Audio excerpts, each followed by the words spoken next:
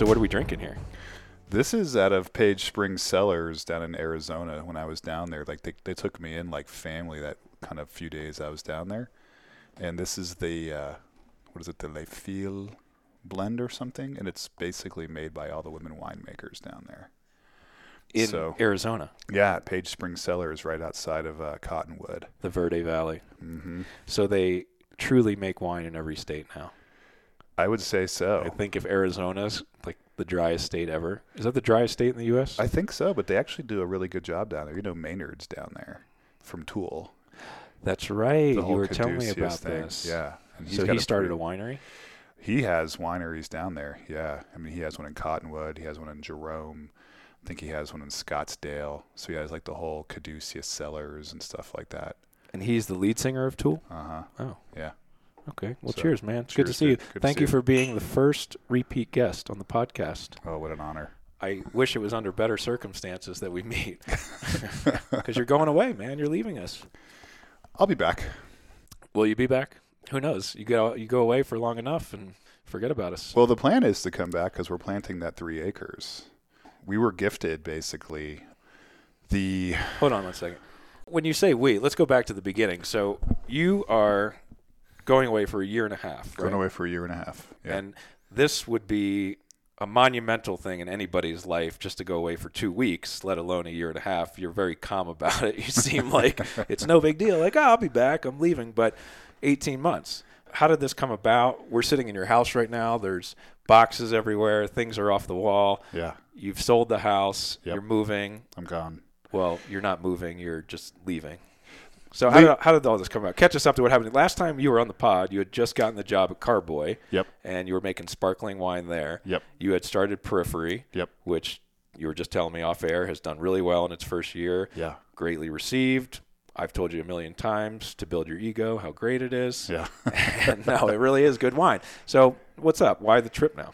Well, the trip's always been one of these things I've always wanted to do. I mean, since I was a kid, I always thought about just traveling. And I think we even touched on it, the first podcast, that when I boarded that plane the first time to go to boot camp, I knew that there was like this fire lit inside of me. Fast forward, the Carboy thing worked out for a bit, and then we kind of decided to kind of part ways with each other. Great guys, great company. It's just I really can now focus more on Periphery.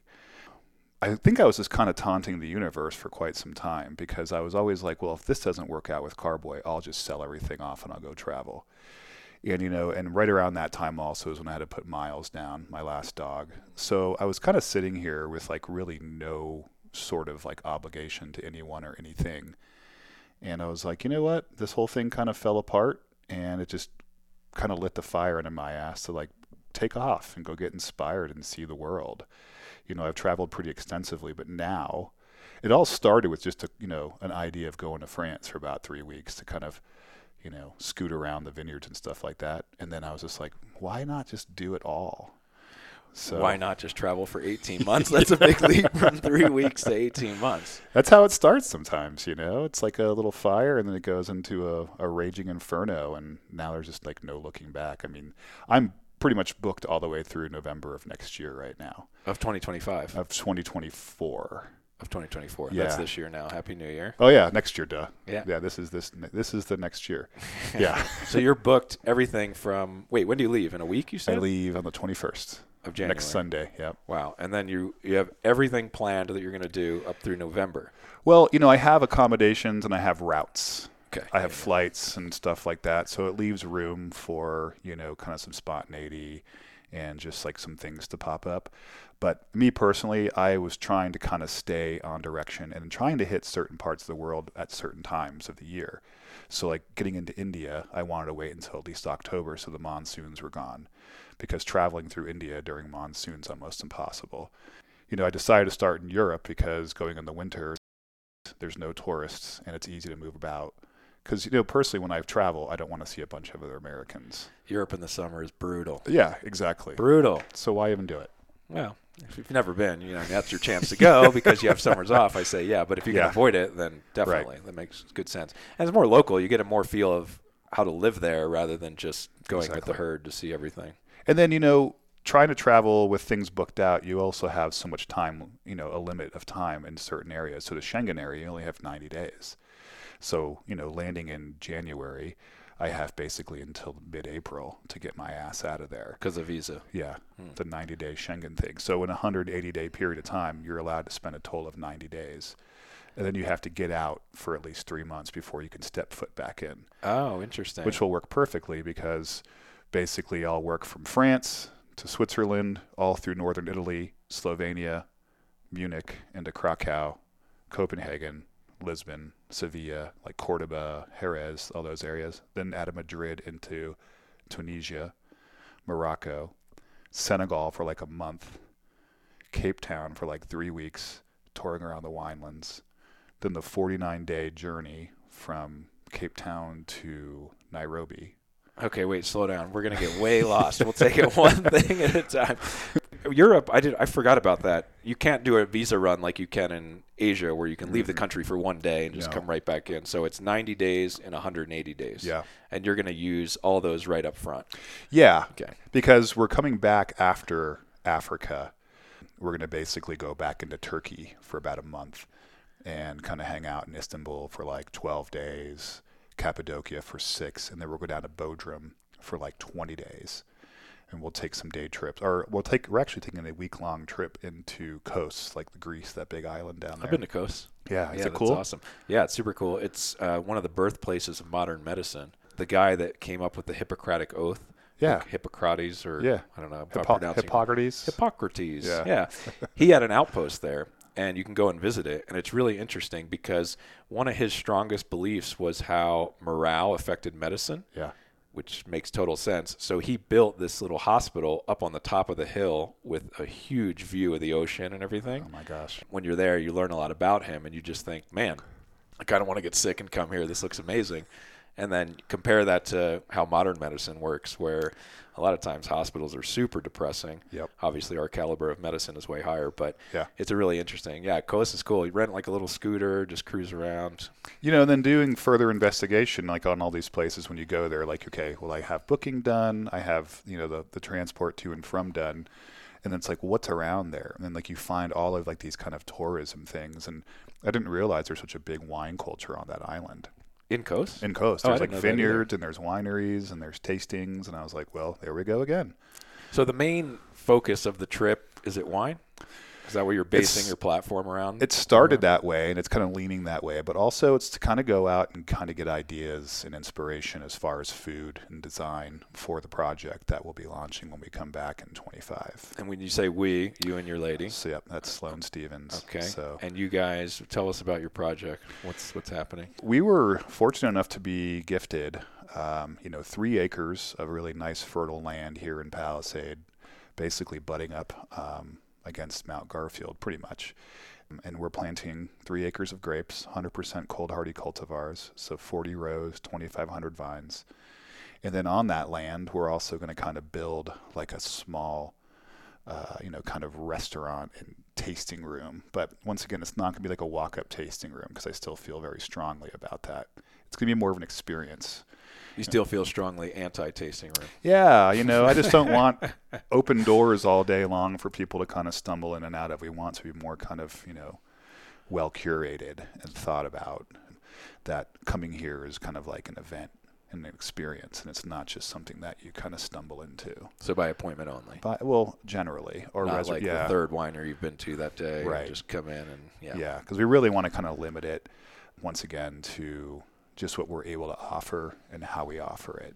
We don't want to just throw things against the wall and see what sticks. Like, we want to be very well thought out, and we want to have just tons of inspiration from this journey. Will it be Periphery? Is that going to be is that the project? So it'll still be Periphery, like Periphery Wines, but I'm also launching kind of like a sub-brand under Periphery, Roger-Lautrec, and that's going to basically be 100% vinifera focus. So fortunately this year I was able to kind of work with some of the people that, the Githens, they bought the old Plum Creek house. And in exchange of me making them some wine, they traded me, close to 2 tons of grapes. So I was able to like really focus on Cab Franc this year. So what I did is I took 2 clones, Clone 327 and Clone 214, fermented them differently, oak aging them differently, but it's from the same vineyard. And so that way you can kind of do like a tasting of Cab Franc in 2 kind of iterations of itself. But all from the same fields. All from the same fields. Just processed differently afterwards. Processed differently. That's so cool. Yeah. What was the name of it you said? Roger-Lautrec. What does that mean? So Roger or Rosier or whatever is basically a term in French for someone who like comes from a land where roses are grown, someone who grows roses. And generally there's always kind of roses here in Palisade. It's a really big area for it. And then a lot of vineyards have roses kind of put in them. And then Lautrec was basically, Toulouse-Lautrec, the guy who never really took himself too seriously. So I thought, what a good combination. Sounds very French, And I like kind of labels, names, terms that kind of get people like thinking of how to actually pronounce it the right way. So, it's like, hey, we're going to like this place today. Well, how do you even pronounce that the right way? Yeah. Because it starts a conversation immediately. People ask what the name means, and then you get to educate them on everything. Yeah. And is the property going to be just a vineyard and production area, or is there going to be a accommodation? So like our goal is to kind of, something maybe even simple as kind of like, what are the silos? Like maybe we'll get some silos put out there, and what we want to do is we want to have a cob oven built. It's like a clay oven, and kind of like that. Let that be as well as like asado, like so open flame and everything out of an oven. Is how we basically want to kind of do all of our foods. Making pizza kind of vibe, or a little more elevated, because she has an extensive culinary background as well as like baking. So she's really going to kind of focus more on that kind of aspect of it, and then I'll kind of step in a little bit to kind of give my culinary background as well, but. That's going to be her kind of forte, her baby. She's going to run the food program. I believe so. Well, we're going to run it both, everything together. But I think I'll let her focus more on that because she's a bit more refined than I am when it comes to that. Is the length of your trip corresponding to how long it'll take the vines? Because you've already planted the vines, right? The vines going in April. Oh, they go in April. Yeah, so we're kind of figuring, like, I have all this wine in the barrel. I also got some Nebbiolo and some Barbera, so I did a blend of that this year. I started a new batch of Mélanger. And so we're kind of figuring, let the grapes kind of gain their roots, come back basically on second leaf. So maybe we'll have a bit of a kind of harvest that year. But the stuff that I have in barrel now will be kind of aged for 20, 24 months at that point. We can get that into bottles, start selling that, and then kind of work on getting everything set up for the new project. Because vines take 2 to 3 years? 2 to 3 years to start producing anything. But, these are cold hardies. So these things will probably take off like weeds pretty quickly. And the land, it's so just fertile. It was used by, the Field to Fork guys back in the day when they first launched.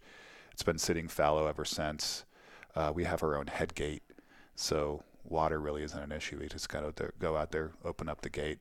We're going to do furrow irrigation, and then, That means you just flood the field? Just flood the field. Who's going to do that while you're gone? Her dad will. Oh, perfect. So you got the support system. We got it all going. So you can check out for 18 months. Mm-hmm. I was thinking about this earlier. It's kind of like if you were to get a new job before you lost your old one. You know how that feeling where it's like, I'm at my old job, and then I'm quitting that, and I already have a new job lined up, and then I just have this kind of gap month or gap couple weeks where it's no worries, all good. Yeah. It's kind of how it is for you because you have Periphery going on. Now you're going to leave, and knowing you have something really concrete to come back to, even if you get lost in Africa or Asia and end up in some cult, you'll feel like, oh, yeah, we were going to do that project. Let's go home. Yeah, initially when I always thought about doing this, it was like just kind of sell everything off and go wander aimlessly, and like the universe will kind of lead me to where I need to be. And that sounded fine and romantic, but then, reality kicks in, and you're like, well, what the fuck am I going to do with myself when I get back? And it's like, well, I do have like this skill set, and I do have this availability of like this land. So, yeah, I mean, it's a win-win. Like, why wouldn't we? And, and I've heard it numerous times with you and other people. It's like, why don't you just go do your own thing? And, and with my habit of not playing well with others, I think it's probably just the best thing for me to do is kind of create my own thing in my own space and do it the way I want to do it. I think that's a great idea. Well, so what year did you move into this house? I moved into this house in late 15, I think. 2015. Yeah. How has been packing up and everything going? I thought I'd be a lot more upset with it and a lot more kind of, just nostalgic. Yeah. It's very nostalgic. But at the same time, as I was kind of telling you this before we started talking, that the house kind of, took me in, put me in under her wing, and kind of just coddled me and gave me warmth and comfort and security for this amount of time. And now she's like, okay, little bird, it's time to jump out of the nest and go fly. And so the really cool thing is I sold it to a friend, a very close personal friend that I've known for close to 30 years now. So it's nice because it's still going to be in my life in some aspect where I can kind of pop in and see what they've done to it. And so it's not going away completely. You're welcome to come back. Yeah. You don't have to be that creeper looking over the fence. Exactly. Like, what did you do with the house? But speaking of looking over the fence, it's another reason why I really kind of want to get out of this house. As great as it is, a location, but it's a fishbowl. I can't walk outside on a Sunday without having at least 10 conversations before I even finish my first cup of coffee. Yeah. Just farmer's market and people looking at the chickens. And having friends is tough, man. It's not even friends. It's just people that you've never met before, They're over from Denver checking out the farmer's market, and they want to talk about the house and the landscaping and the color and all this stuff. And you're out there doing a cold plunge in your underwear. And they're like, who's this guy? Yeah, I just got to the point over the past few years where I was just like, screw it. I don't care what's happening. I need to go outside and open up a chicken coop. So I would just go outside in my underwear.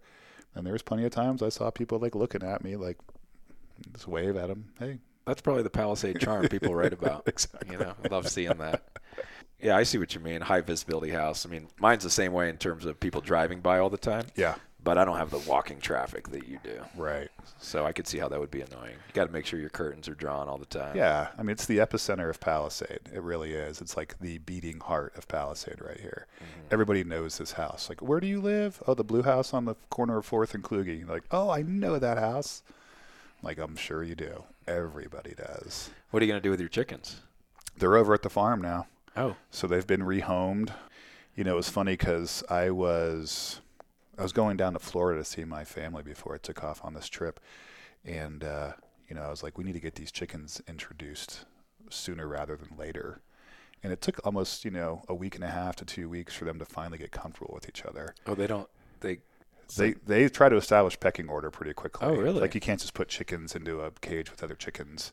Oh. And then the cool thing is they have unlimited acreage out there where they can just walk around and stuff. But, Charlotte, the Buff Orpington, she's got the biggest personality. And the first few days that I put her out there on the farm, I'd come back out and check on them every day and coop them and stuff. And her face was just torn up and bloody because she had been fighting for the top notch. So did she win? I think she did. Very nice. Okay. Whatever it takes. Yeah. Yeah. But now they're all just great. You throw scratch down or food for them and they're all pecking together, and you can just kind of see them all traveling together as a flock. And, it's harmony at its the layout of it. This chair, that chair has been there the entire time. The same artwork has been in the same place the entire time.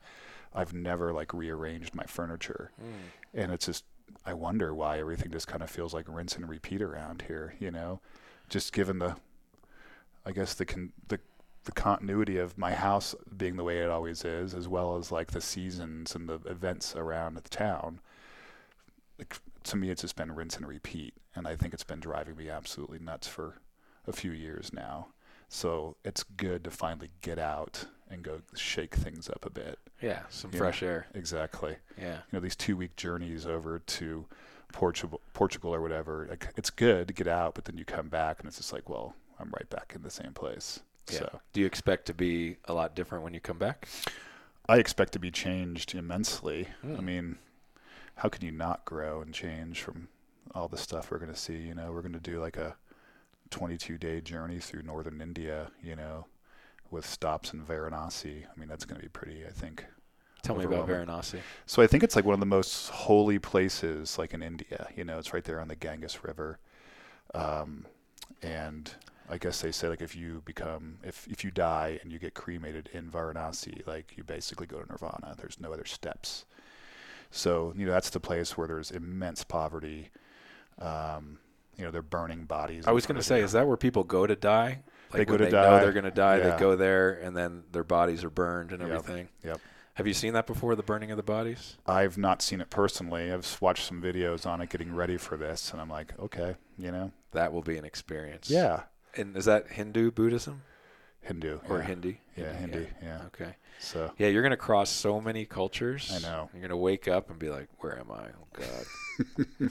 Well, before we talk about your trip, I'm curious, have you had a bucket list for Palisade before you leave? Have you been trying to, I mean, I know you're coming back, but is there things I want to do before I leave? Or that you have done, the last couple of weeks?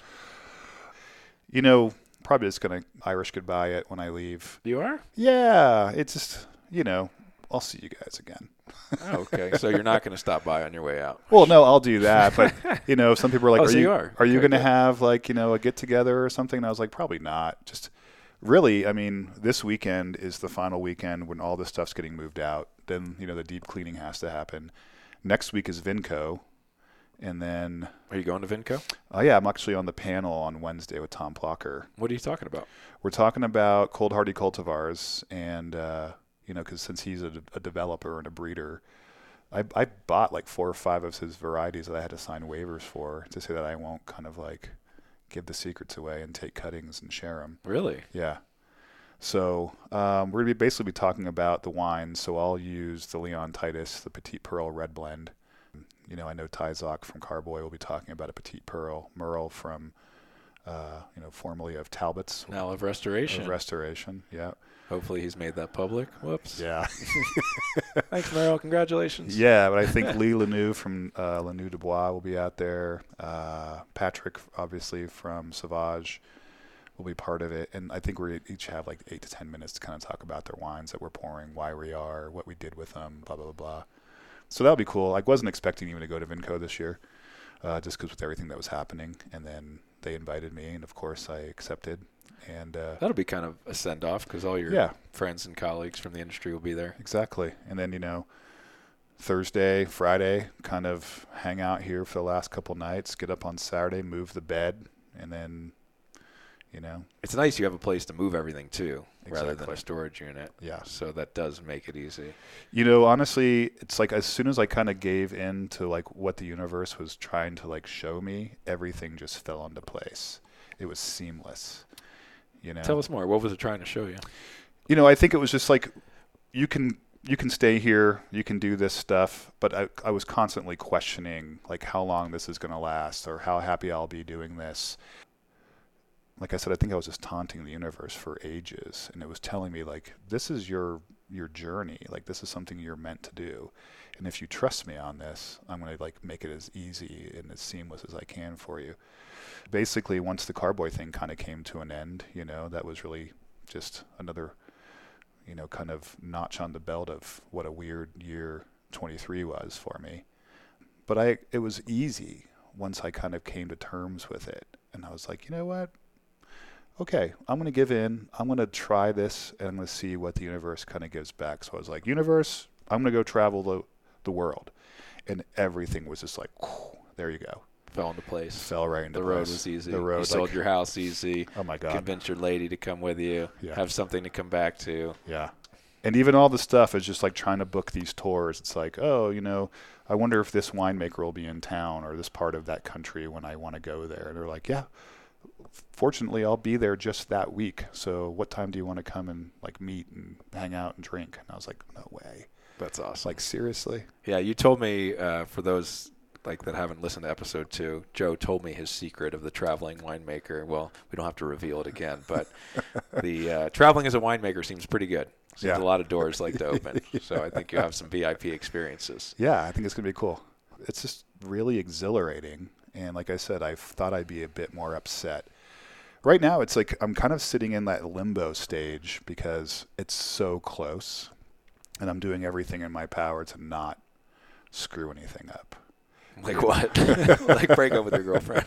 Well, no, or let's break your leg. Yeah, break my leg, or there's no trips to the livery. Because nothing ever good comes out of the livery. Never. I've learned that numerous times now. You have? Yeah. Good. That's the Palisade secret that everyone has to get in on. It takes a lot of loss, and a lot of shitty mornings waking up feeling the way that you do. I love them. I want no ill will towards that place, but I think my time at the livery has come to an end. I went there a couple times with you, and it was great. Well, had a good time. Yeah. But I'd never go late night. No, yeah. It's also because I'm a lightweight and I can't hang. It's the witching hour. Like if you go after like 10 or 11, it's just, those walls close in on you and just things get dark. Yeah. I mean, you've lived in a small town for a long time. Yeah. So the ability to fly away will be pretty nice, I think.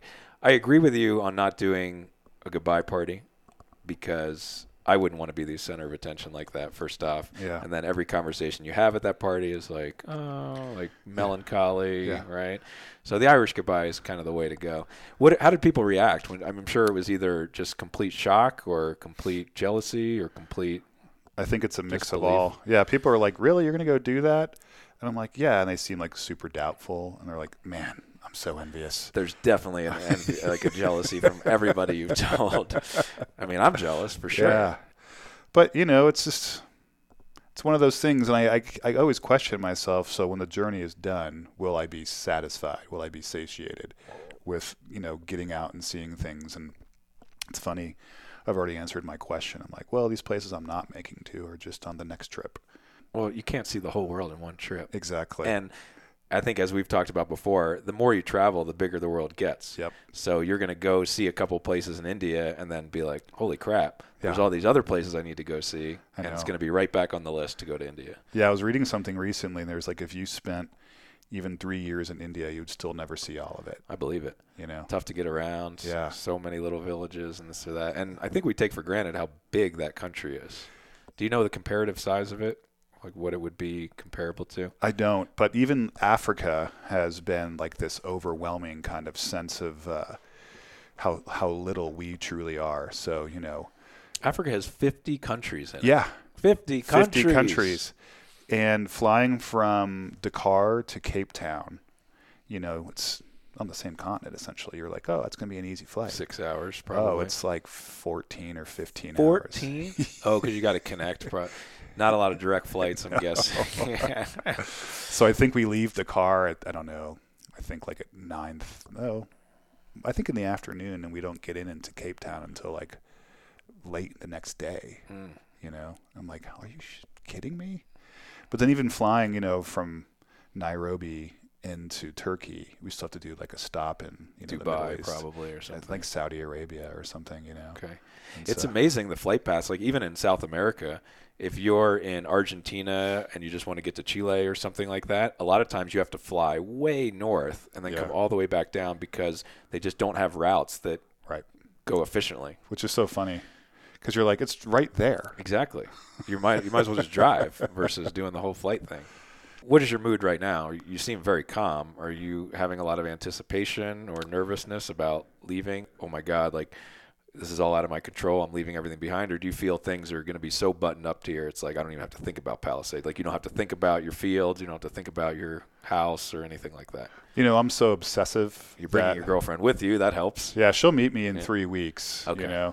But I'm so obsessive, like I literally think through everything. And then if I think I thought of it all, I basically comb through it even with a finer brush or a comb, Like last night we were kind of just laying around and thinking about some stuff. And I was like looking at these dates in the Loire Valley. And I was like, wait, I'm there that day. And then I get my rental car and then I leave from the Loire Valley to Reims, Champagne on this day. I'm like, why do I have a rental car that day? And I was like, what did I do wrong? And so I start getting back online and looking at everything. And I was like, oh, that's right. My train doesn't leave until later. I actually rented a car from the train station so I can just pull right back in, drop the car off, wait an hour or two, and then take off. So, like literally, I mean, it's funny. We sit here, Sloan and I, like constantly on her laptop going over stuff. I'm reading her all this stuff. And like, okay, we booked this one through booking.com, and we booked this one through, Airbnb. So it's like we have a 26-page itinerary right now. I was going to say, how are you organizing all this? 26 pages? 26 pages. Wow. Yeah. Because it includes everything. It includes like our flights, our booking reference numbers, who we booked it through, the trains to get to and from, or the flights. We have tours lined up in different places, the times of things. It's just that way we can kind of look at it and like remember like, oh crap, we had that tasting today. But also it's something really nice to kind of put online and then share with our families. So if we go, radio silence for 2 or 3 days. They're like, oh, they're in Botswana right now. So obviously there's probably not really good cell reception down there. Yeah. How was the planning? So it sounds like you're a planner. So that made sense to you to schedule everything 6 months out, even like your train going one place to the other. That makes you feel good about it? Yeah, just because once again, like trying to get from one place to the next in set amount of time, it just made more sense. So once again, knowing that we're going on this day around this time, it just leaves more room for spontaneity once we get there. Like I've never been that type of traveler where it's like, I'll just get there and I'll figure it out. Like, no, there's this giant festival happening in this town right now, and there's not a room to be found for like the next 300 miles around it.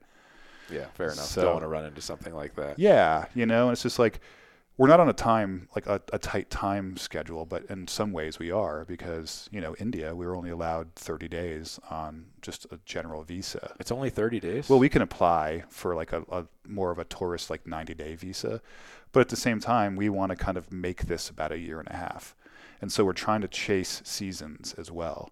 So, we'll be getting into Thailand in October. So what a great time to get into Thailand, Beautiful. So we'll do Thailand, Laos, Vietnam, Cambodia, and then basically that will be 3 months. And then we'll try to do, Indonesia, Philippines, and then Japan like around February.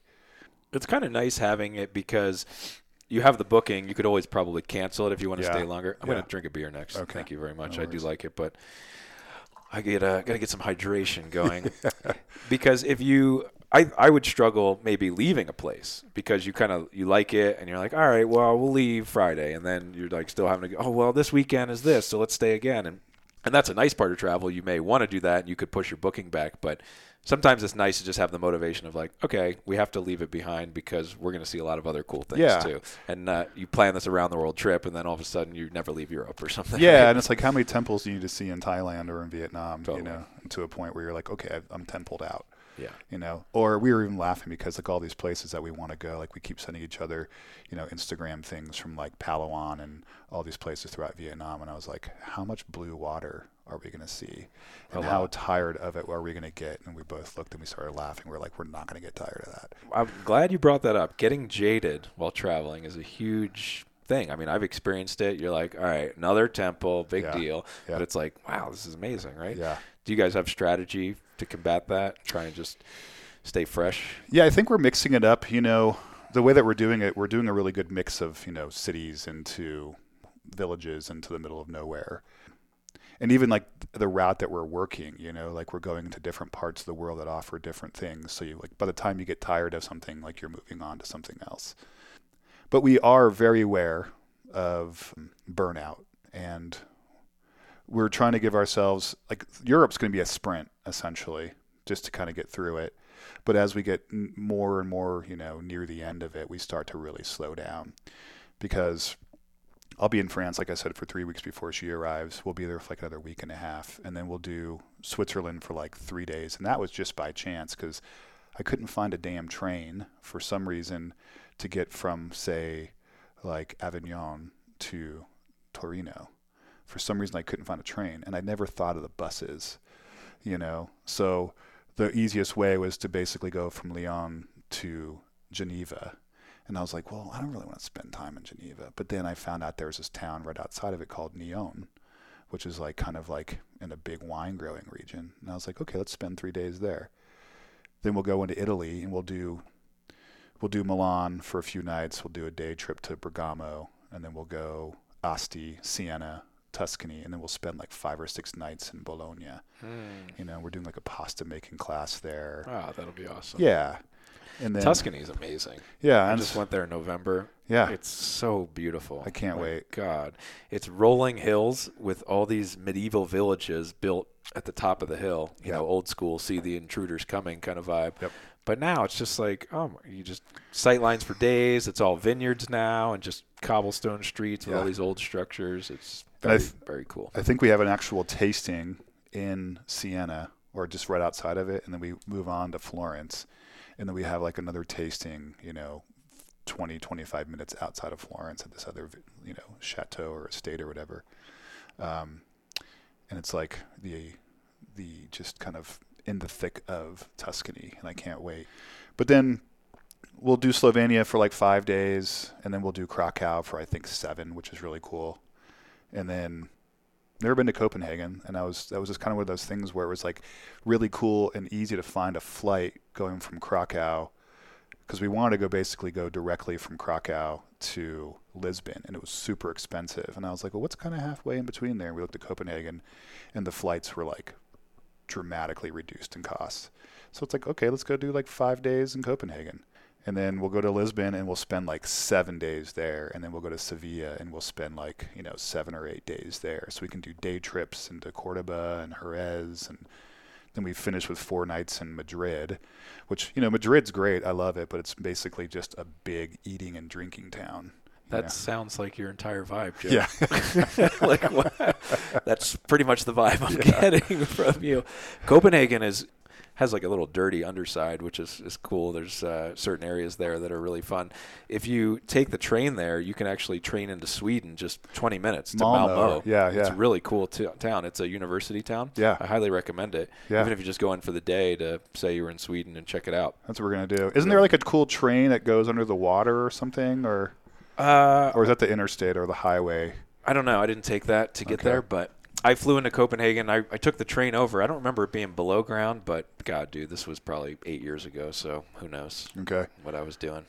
But then, we go into northern Africa, and now the trip begins. Yeah, now the trip begins, Getting out, because Europe's so easy. It's right? easy, right. It's like basically just like the U.S. You can book your train in advance. It's all super simple. Everything's on time. Yeah. Now you enter Africa, different ballgame. So we'll do, I think, 16 days or something in Tunisia, and then we'll go to Morocco for like another 15 or 16 days. And we rented a car, and we'll basically land in Casablanca, and we'll go into Marrakesh, and then we'll go way out to Merzouga and Erg up to Fez and Meknes, up to Chefchaouen, Rabat, and then we're out. And then we go into Senegal. And for some, Senegal was one of those places that we didn't expect to be spending so much time, but once again, to slow things down, to not get into India too soon. And then also, I think the way that the tour lined up for the overland journey, we're going to be in Senegal for like 26 days. 26 days in Senegal? What are you going to do there? I've never been. So, Dakar seems like it's a really cool modern city, lots of cool food, whatever. But then you have like Gorée Island, which was like a really big thing in the slave trade. And then we'll go to Nigor Island. We'll go down to Sali, which is kind of like a big beach resort. And then we'll go up to Saint Louis, which is like an old French settlement. So we'll kind of stay along the coasts. And Senegal was French colony first, right? Yeah, exactly. So it's cool because we were like doing some research on like these energy lines for like our signs and stuff. And Sloan was kind of looking at things, and my energy lines kept like lining up with Senegal for some reason. So for some reason, there's like a lot of energy there for me. What, it's with your sign? Yeah, I'm a Taurus. Taurus. But like my birth date, the hour I was born, stuff like that, like my astrological kind of like energy lines and stuff like that, it just kept kind of intersecting through like the car especially. And I was like, it's really weird how it kind of ended up that way, where we're going to be spending so much time there. Maybe it was meant to be. Yeah, maybe. What's the longest you've traveled consecutively previous to this? Like on my own? Yeah, now you're going away for 18 months. So what's the longest trip you've done consecutively? Oh, probably like a month. Wow. Yeah. Are you ready for this, Joseph? I better be.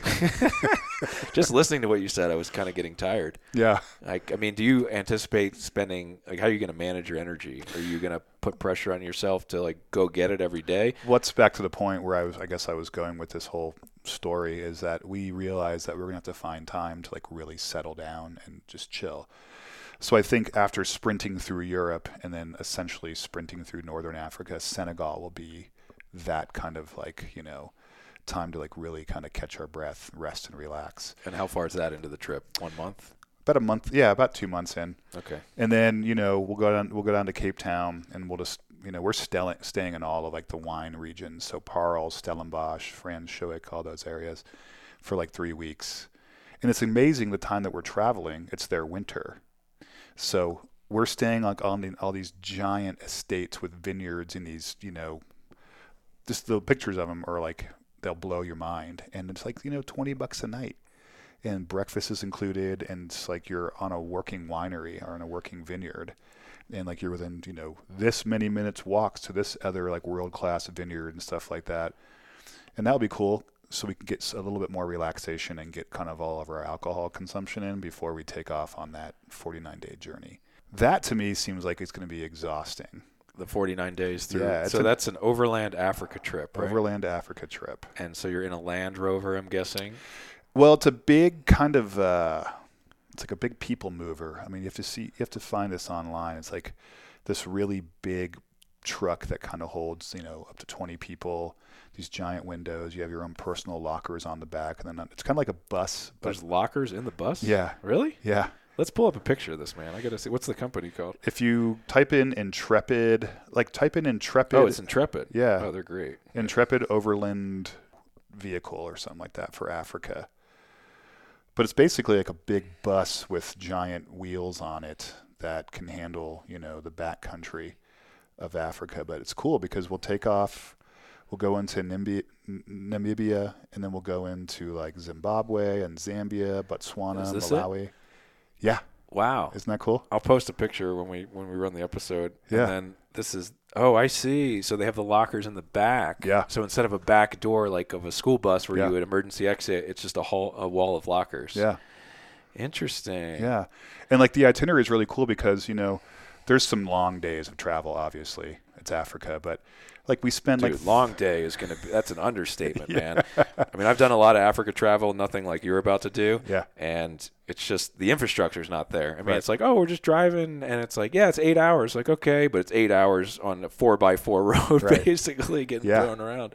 I think we have like 6 game drives, Oh, dude, that's awesome. Like, yeah, we actually stay in the Serengeti, like in the park itself. You're doing camp in the crater? Yeah. Oh, yeah. Man. And then we're doing Victoria Falls. We're doing Lake Malawi. We're going to Zanzibar and Spice Island and all that stuff. And it's just, it wasn't cheap by any means. But, dude, you're traveling around the world. I don't think. Well, it's funny. I figured that Africa would be pretty cheap. And so far, out of all the stuff that we booked, Africa is by far the most expensive thing. Really? Oh, my God. Just because of the ridiculous. transportation and everything. I think it's become so just highfalutin, people wanting to go to Africa. East Africa, it's not cheap. No. Kenya, those countries, it's pricey. It's luxury tourism. But, given the price that my friends told me and my sister, like they went to Kenya for like 7 days and they did like 3 game drives. And then with accommodation, it was close to like $8,000.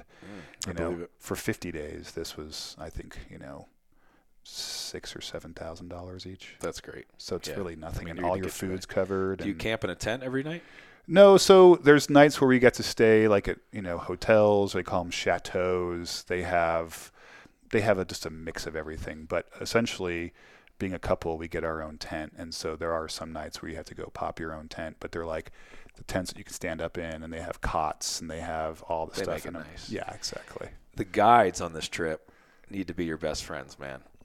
They're going to have so much stories. I met an overland guide once, and when you're probably traveling with a mechanic, I'm guessing, because if you bus breaks down or you get a flat tire, there's nothing to do when you're in the middle of the wilderness. There's a mechanic, a driver, and a cook.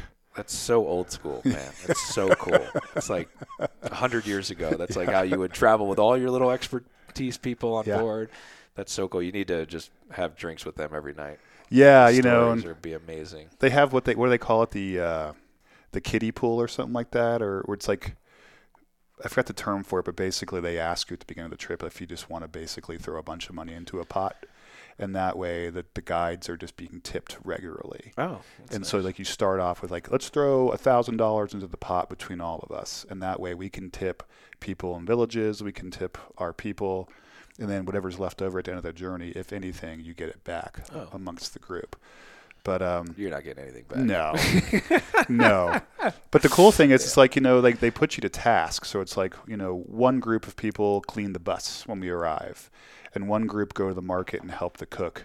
You got to clean the bus. Well, like wipe it down. Like they want to have clean things. So it's like if there's 10 of us, 2 will like wipe the bus down, and then 2 will go with the cook to buy stuff from the market for tonight's dinner. And that'll be neat. So it's like you're kind of constantly rotating through like tasks and duties to not be so bored and also not feel like you're so just, above everybody else. It's like, you need to be humbled and remember that they're doing this for you.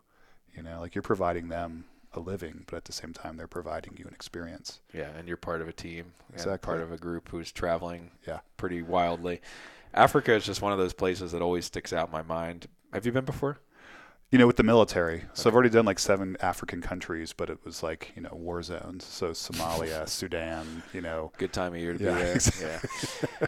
I just, man, it's just the wilderness there just puts you in your place. Yeah. Because it's a whole spiel. I won't go on it now, but you know, humanity is just out of control. And we're just so used to overpowering nature, and it's easy to do here in the U.S. I mean, okay, there's a bear in the woods maybe, but we're not really worried about it. Right. But you go to Africa, and you're literally at the bottom of the food chain. Yeah. You get out in these wilderness areas, and you just see how big these animals are, how unique they are, how evolved they are, and they're not scared of you. Yeah. They are not scared of you. They're not like going to rush away. In fact, when I went there one time, I remember going on a walking safari, and I was telling the guide how in the U.S., you know, you make noise when you hike, because you want to scare away bears or whatever. And if you do that, you're safe. And I was like, should I do that here? And he looks at me and says, Will, if you do that here, we're all going to die. That will attract them. Yes. He's like, you do not make noise. In fact, do the opposite. He's like, you're not coming. Yeah, it's funny. Like on the, you know, some of these things we were reading about on the itinerary, it's like when we're in the Serengeti, it's like, you know, when you go to sleep, you stay in your tent. And if you have to leave your tent, you make sure you somehow get a hold of one of your guides. Obviously, they're on probably watch with rifles, because it's not uncommon for Cape buffalo to be in camp, for hyenas to be circling the tents, for lions to walk up and take a look-see. It's like the last thing you want to do is walk out of this tent at 2 o'clock and we're looking at the stars, and there's this freaking pride of lions is sitting right there waiting for you. Totally. You know? And they're like, oh, yeah, cool. Hey, you just surprised us. But at the same time, the other side of the coin, you'll have these experiences where you'll see like a mama elephant picking grass and then wiping it off in the water to clean it to like feed her calf, who's the cutest little baby elephant you've ever seen. So you just see like the beauty and rawness of nature all at once, and you'll drive by skeletons that are decomposing or zebras that have their whole mid-sides ripped open, and you're just going to see the whole circle of life. It's such a cliche, but it's so true. Yeah. And some of the most powerful experiences. Hippos are so funny too. They're like little cartoon characters, and they're crazy dangerous. Yeah, and then I think we go through this one reserve where we take like these dugout canoes that hold like 3 people in them. So it's obviously the guide who's kind of like, you know, pushing us through like these marshes, and they're like, it's not uncommon to kind of like surprise hippos going out to like this kind of, you know, outback camp. And I was like, that's probably the thing that scares me the most, is coming up on some frickin' hippo that was not aware that we were there. Those things are dangerous. They're violent. Dude, they're so cute, and they have little short legs, and they make like little fun snorting noises. Beautiful to listen to if you have a balcony over the river and having a beer. But yeah, I was on a boat in Malawi, and we had a hippo attack our engine. It was an outboard motor, and I was just trying to be a cool guy with my elbow up on the side of the boat, riding, had the wind in my hair. It was like all cool. And I look back, and I just see this huge mouth come out of the water and just clank right on the outboard motor. I was like, I better bring my elbow in. Dude, it's serious. You're in nature, man. The locals are so used to it that they'll laugh at you. And you're like, dude, we almost just got killed, right? Did you dive or snorkel at all in Lake Malawi? I did. I snorkeled in Lake Malawi. So it's like super alkaline there, so it has like all sorts of like tropical fish and stuff? Yeah, it's and it has like unique species that are endemic to there that are found nowhere else. It's like this own pool of evolution because it's so isolated and everything. Like cichlids? Cichlids, exactly. Yeah. But it's kind of terrifying, man, because there is essentially one season where crocodiles are in the lake and one season where they're not. Yeah. And when they're not, it's like, snorkel boat, let's go.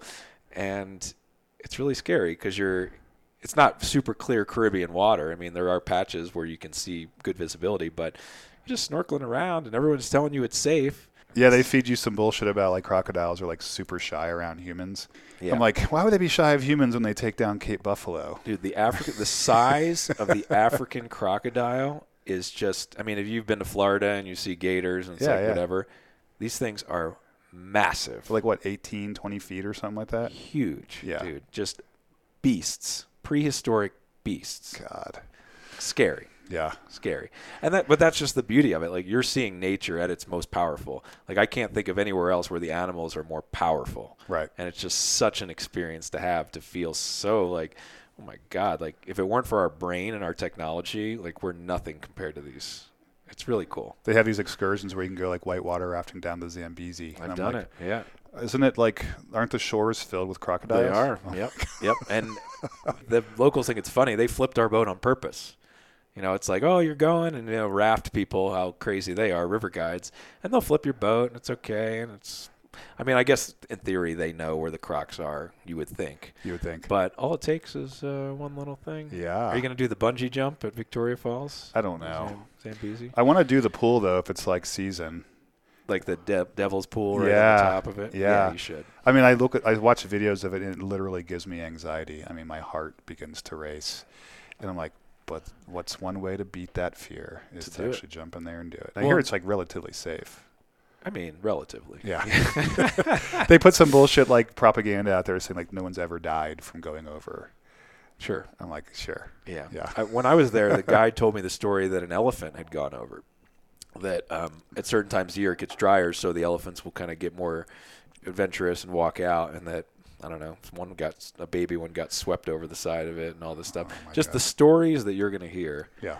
But to your point, it's if you don't do that stuff, why are you going? Exactly. Right? Like, you're not – my line I came up with back in the day to motivate myself was you don't travel to sit on the sidelines. No. So it's like, why am I here if I'm going to not raise my hand to volunteer? Why am I here if I'm going to be like, oh, actually, I don't want to do that. Yeah. No, I'll just stay back. Yeah. Like, no, you're here to do it. Do it. Just do everything. Just do it. I want to come back with 1,000-yard stare, you know, like I've been there, done that, saw that, you know. Like the military. Is that a military term? Like shell shock kind of, you know. Yeah. Well, I can tell you the longest I've ever traveled consecutively is 2 months. Right. And at the end of those 2 months, if you would have offered me to continue traveling or death, I would have chosen death. But you were traveling a little differently, though, right? I was guiding a tour. Yeah. I had a group of 20-some people. It was – yeah. But literally, if I wasn't allowed to go home that day, I would have chosen death. Yeah. I didn't. So you're going to be able to manage your energy a little bit more. But that'll be important because you're going to get to Europe and be so excited. You're going to be in all these French vineyards, and you're going to be drinking and eating. And so, Sloan, I mean, are you guys feeling like you're really connected in terms of – because traveling with someone's way different than if I travel with some of my best friends, I'd kill him. Yeah, you know, we communicate really, really effectively. We can kind of feel each other and kind of finish the other person's thought before they even are able to finish it. And we've actually gone to do a few like therapy sessions, like preemptive therapy to kind of help us deal with situations that might arise. Really? Yeah. So it's like a travel therapist? Yeah. Well, you know, she's a couples therapist and whatever, but you know, with my military stuff, she was my therapist, and I told her what was happening, and she's like, you know, if you guys are ever interested in just kind of getting a few pointers of like, you know, kind of how to wind things down before they wind up, I'd be happy to work with you. So we went to the first one, and it was really helpful, and just kind of like little hints on communication, and we were like, we should try this one more time. So we went back. We actually just finished the last session today. Can you share any of the advice You know, the biggest thing is the biggest, obviously, like in a relationship is communication and knowing how to communicate with your partner. And the big thing is paraphrasing a lot of things with your partner. So if your partner says or, you know, gets reactive about something, you kind of read it back to them, but in a calm manner. It's like, so what I'm hearing you say is this and this and this. Is that right? And so that way the partner is like, yeah, I feel heard. And then we kind of came up with our own thing with that, and it's like, so I hear that you're saying this, and I understand that you're feeling this way, and I could have done this differently. And we told our therapist that, and she's like, oh my God, you guys just took it one step further. Like usually that's, you know, a different aspect of communication, but I love this. I'm going to use this for my other clients. And then my biggest thing was, it's like, I'm going to be gone for 3 weeks. I'm going to be in a completely different part of the world doing completely different things. And my fear was her catching up with me 3 weeks later after she had her head down, grinding it out to get to me. And we're going to be in such different places. Yeah, that's a good point. You know, how do we kind of do the on-ramp together where we're both equal where she feels heard and seen, and that she made it to me finally. And, I feel seen and heard about all the amazing things that I've been doing, but I'm not like rubbing it in her face. Yeah. Totally. So. Well, 3 weeks, it's a long time. And if someone was just going away for 3 weeks, it would be a really long time. Right. But the fact that you're going to travel for 17 months together after that. Yeah. But, like once again, like we're in such different aspects at that point because I've already done all of my work. I've done all my planning and moving and scrubbing, and now I'm just off doing it. And she's going to do that. And now she's about to get deep into it and be like, shit, I got so much stuff to do, like the final countdown. So, and then also being 8 hours ahead, it's like, wow, like we didn't get to talk for the last 2 days. Like we were able to text, but you were at work and I was at this appointment. And so it's really interesting, and then what was another thing that was really kind of good for us? Yeah, communication was the biggest thing, really. It's just learning how to communicate, like I said, and understanding how to communicate with your partner. Compassionate for each other's vibe, too, and willing to spend the day apart, maybe. Yeah, that was the thing. We had to make like kind of an agreement where it's like if we need that time, like if somebody calls time out. It's like, dude, I need to rest today. Like, I want to just walk around, go see a movie, hang out. It's like, well, I want to go taste 20 wineries. Like, right. All right, go ahead, have fun. Yeah. But even like if, situations arise where it's like, hey, you know what? I need a timeout. We give each other 30 minutes where somebody, like even if we're stuck in a room or on a train together, let's just go silent for about 30 minutes. do your coping mechanism, and then we come back. And if the 30 minutes wasn't long enough, we're like, I still need a bit more time.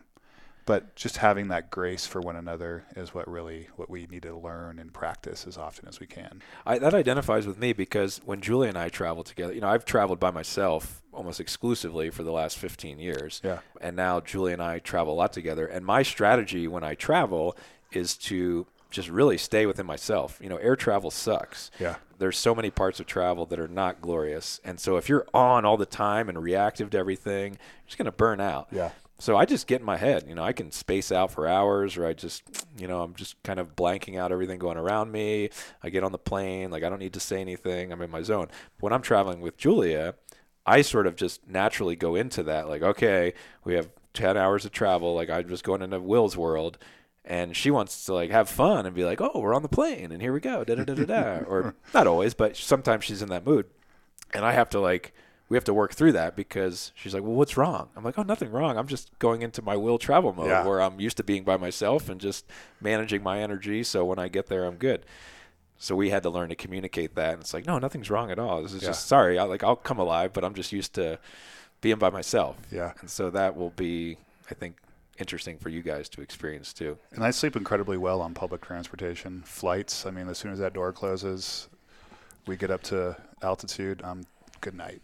Yeah, you don't need to talk every single minute. Exactly. It's not like, oh, if we're not talking, that means we're mad at each other. No, It's like, let's just read a book on a train. Let's Hemingway, let's write in our journal. Let's take some time to – actually, that was one of the things on my tour I tried to instill in my guests. I'm like, guys, when you're on the train, it's a good time to think about and process what you've experienced. You don't have to party every second and just make it all crazy. It's take some reflection time. And mostly I was telling them that because I hoped they would be quiet so I could do that. Didn't work. But yeah, I think communication with someone when you're traveling for that long, you can't expect it all to just be we're on the same page every day. It's no, somebody's going to be tired and dragging one day. Someone's going to be super excited about something that someone's not excited about. And it's going to be this give and take all along. Yeah. I think we've already discussed also, if we need to separate from each other, it's a 1 block radius essentially, right? A 1 block radius. Well, it's okay, we're down here on the street and I need time or you need time or whatever. And it's I want to go check this out and I want to go check this out. Well, depending on where we're at, let's not be any further than say this 1 block radius. And if you want to move on, then let's just kind of keep leapfrogging the 1 block thing. So we're always kind of close to each other. And can meet up at any moment. Exactly. Yeah, I think it's totally okay to do your own thing on a trip. In fact, I would encourage it because then you just feel like you have your own space. Have you ever in your life spent 18 consecutive months with the same person every day? No. I don't even do that with girlfriends. It's naturally you just spend that time apart because you're working or you're doing things differently. To just have the whole day, every day together, I think it's unrealistic, honestly. It is, And And I just love spa and hammam and stuff like that so much. So I'm sure there'll be plenty of times where I'm like, I'm going to go get a massage and sit in a steam room. And if you're not getting a 2-hour massage every other day in Asia, I will come over there myself and get it for you, because that's like the whole point of going to Asia. Yeah, like we were told by some friends, it's like they every day when they were like in Thailand, they would have, and even Vietnam, they would have their own masseuse come, and it was like, $10 or something for like a 2-hour massage. Yeah, you go to a nice spa in Thailand or Bangkok, and for a 2-hour massage, and you'll be like, I don't know, this is kind of expensive. It's $30. Oh my God. For like 2 hours. And then you can, of course, get your $8 2-hour massage if you want. But yeah, dude, that's the culture there. Yeah. It's just massage culture. And it doesn't, I think the older the masseuse, the better, but people have their own strategies for that. And it's funny because as soon as we get out of Africa, we go back to Turkey, and then, like I said, Greece, and then Republic of Georgia, which I'm so excited about. So you're starting in Tbilisi, right? Yeah. So once we leave, like I said, we'll probably do like close to the month in Turkey with, I think 8 or 9 nights in Greece, and then we'll go into Tbilisi. And I think we're there for close to 3 weeks. And we're going to Kaverde, and then we're going to... Kaverde is the wine region, right? Yeah. Right outside Tbilisi, a couple hours. Yeah, and then something that starts with the S, it's like Sinagi. I don't remember. Is another region, and then there's one more. But it's cool because all these places that we found are like guest houses. And it's all these people that own these places that provide you breakfast, and they all have like their own cellars. They're all winemakers. In the Periphery. Yeah. Ah. So it's like, I read all the reviews. People are like, oh my God, this is the best thing. The food was amazing. And it was so cool to come back every night and like sit down with the owners who are also the winemakers and drink their like own wine. And I was like, oh my God, dude, this sounds like right up my alley. Saporave is the grape there, right? It's one of them. Yeah. I really enjoy that. It's like a deep red wine. Yeah. It's funny because you're just like, I think there's like 6 main areas of Georgia, in either direction. And I think we're working more towards the west. I remember I went in, when was it? 2018. And the thing then, I'd be interested to hear after you go, it was the Periphery is like the traditional way to make it in the clay pots underground. Underground, yeah. And just kind of throw everything in there, see what happens. And then they also made modern wine in stainless steel tanks. Right. So when you would go, it's kind of like what you were talking about. They would have the same grape, but one was from the Periphery old style and one was from the stainless steel new style. Yeah. And you would try them side by side. Just fascinating. Huge difference. Super cool, man. Yeah, and the food in Georgia is so good.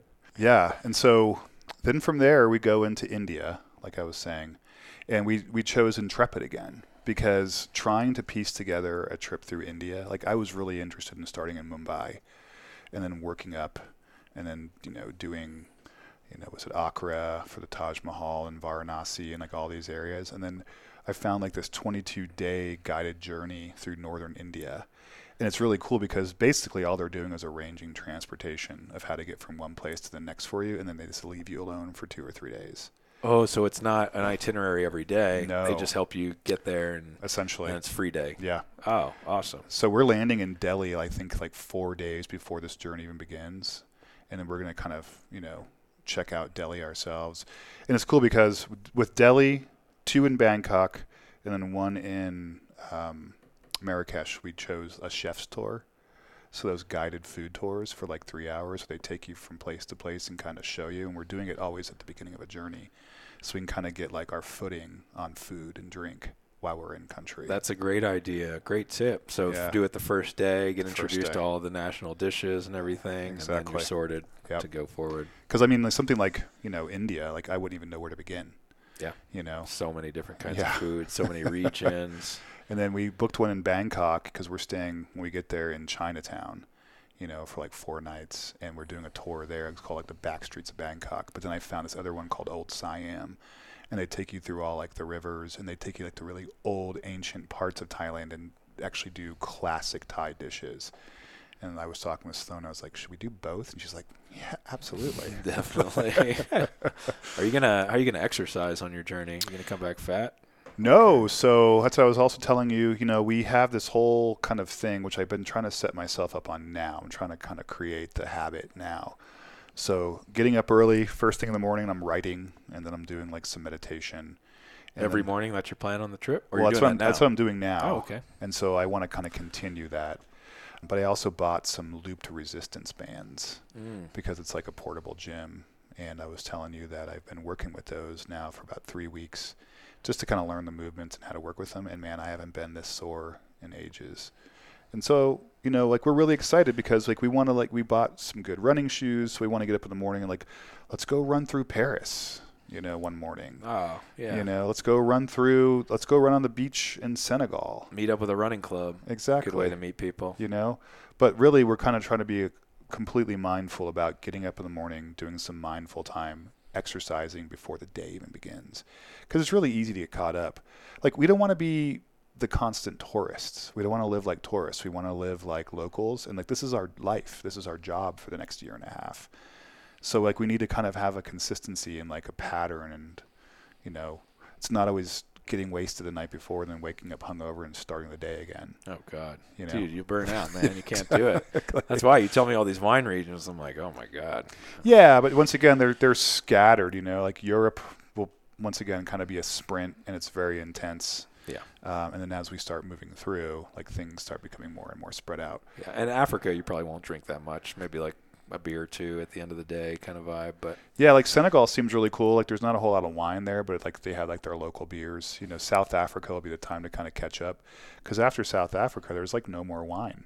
Yeah, you'll be on the overland trip. That's what I mean. It's like you'll be wanting a cold beer at the end of the day. But you're not going to be, you know, throwing it back. I mean, the next time I probably will see wine was once we actually get back into the Americas. Yeah, right. You'll have like 20 bottles in your suitcase. But you know what I'm saying? It's like wine regions will be like Chile or Argentina.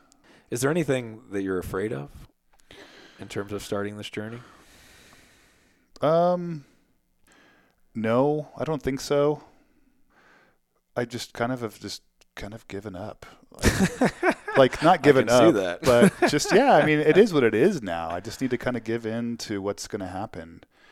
There's obviously like the fear of like, oh, like, you know, she'll leave me halfway during the trip. Oh, well, I don't mean that. I don't know. Like fears? No, I mean, shit, if I die doing a bungee jump over Victoria Falls, and what a great way to die, you know? Yeah. I mean, there's gorillas that pull our bus over and put guns to our heads, and that's part of a story later. You know, I just kind of have to give in to like the whole idea of traveling for this long. I have no control over any of it at this point except not to go. No, you have to go. Yeah, exactly. That's the only control I have, though. It's like, you know, once I take that step into like that runway or that catwalk or whatever to get on the flight, then I know it's real, you know. And it's funny, you know, for the first time ever, I took like the privilege of booking myself some higher, you know, class seats on a flight. You booked first class? Well, you know, from Junction to Dallas, I booked first class. Oh, yeah. Joe Flynn. Yeah. It's on one of those little puddle jumpers. But then I was looking at business class and first class from Dallas to Paris, and it was still pretty expensive. And then recently I got back on, and I must have missed the deal, but business class got sold out entirely. But then they had the premium economy for like an additional $130, and I read about it, and I watched YouTube videos of what a Boeing 787 whatever, you know, premium economy was like, and I was like, hell yeah, I'm getting that. Plus premium food and premium wine, and I can actually have a little leg rest to put my legs up on. 100%, man. You know, it's you like, deserve it. Fuck it, why not? Are you flying all the same airlines so you can get miles and kind of contribute? Well, American only goes, you know, so many places. Oh, I know, but they partner. You know, you can do the One World, or you could do Star Alliance. Really what happened was when we were kind of sitting here planning trips out, we're like, okay, we need to get from this place to this place.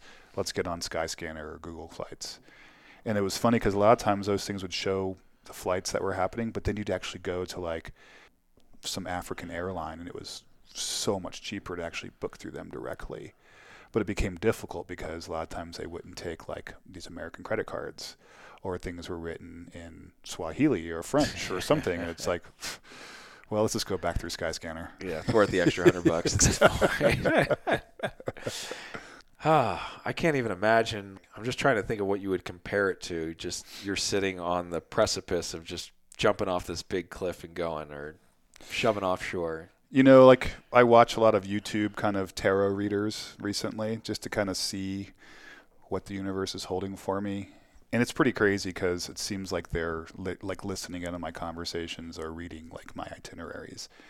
They're like, this is the journey. Like you're on this verge of this long journey that you're going to come back. And from this point forward, like you'll never be without again. And you're creating a successful thing for yourself and blah, blah, blah. And I was like, this is what I need to be hearing. Not like, you've got a really rough year ahead of you and, be wary of this and don't walk into that. Like, it's more like, go for it. Just go. Yeah. Why did you choose the length of the trip you did? Was there a specific reason for that? Well, I always said I wanted to, like, just give everything up and go travel for a year. And then a year seems a little too quick to move that fast around the world. And so I think a full year going just through, where we're going, and then the next 6 months in the Americas was just perfect. And also because of the grapes and when the wine's going to be ready, it just all kind of fell into place the way that it did. Once again, you just kind of like got to shut up sometimes and just listen, and then it's going to kind of tell you everything that you need to know. You've always been this in tune with signs and what the universe is telling you. Yeah, tried at least to listen. Sometimes I fought it. I was like, that's not what I want. And the universe is like, what's not what you're going to get, Are you looking forward to connecting with the Eastern religions? Absolutely. I always thought that I wanted to go find some monasteries or whatever and just be silent for a day or two and meditate with monks. You might have a chance. I think there will be plenty of chances. I really wanted to get up to more like the northern region of like India, like more towards, Kathmandu and Nepal and stuff like that. Yeah. But are you going to Nepal? No. How many countries are you doing? Do you know? I think when it's all said and done, if we, do the stuff all through, which we will, through Central, South, and Mexico, or Central America, South America, and Mexico, it'll be right around 40 countries that will fit in. Most people can't even dream of that, man. Most people will never see that in their lives, 40 countries. No. And I've already done 36 countries.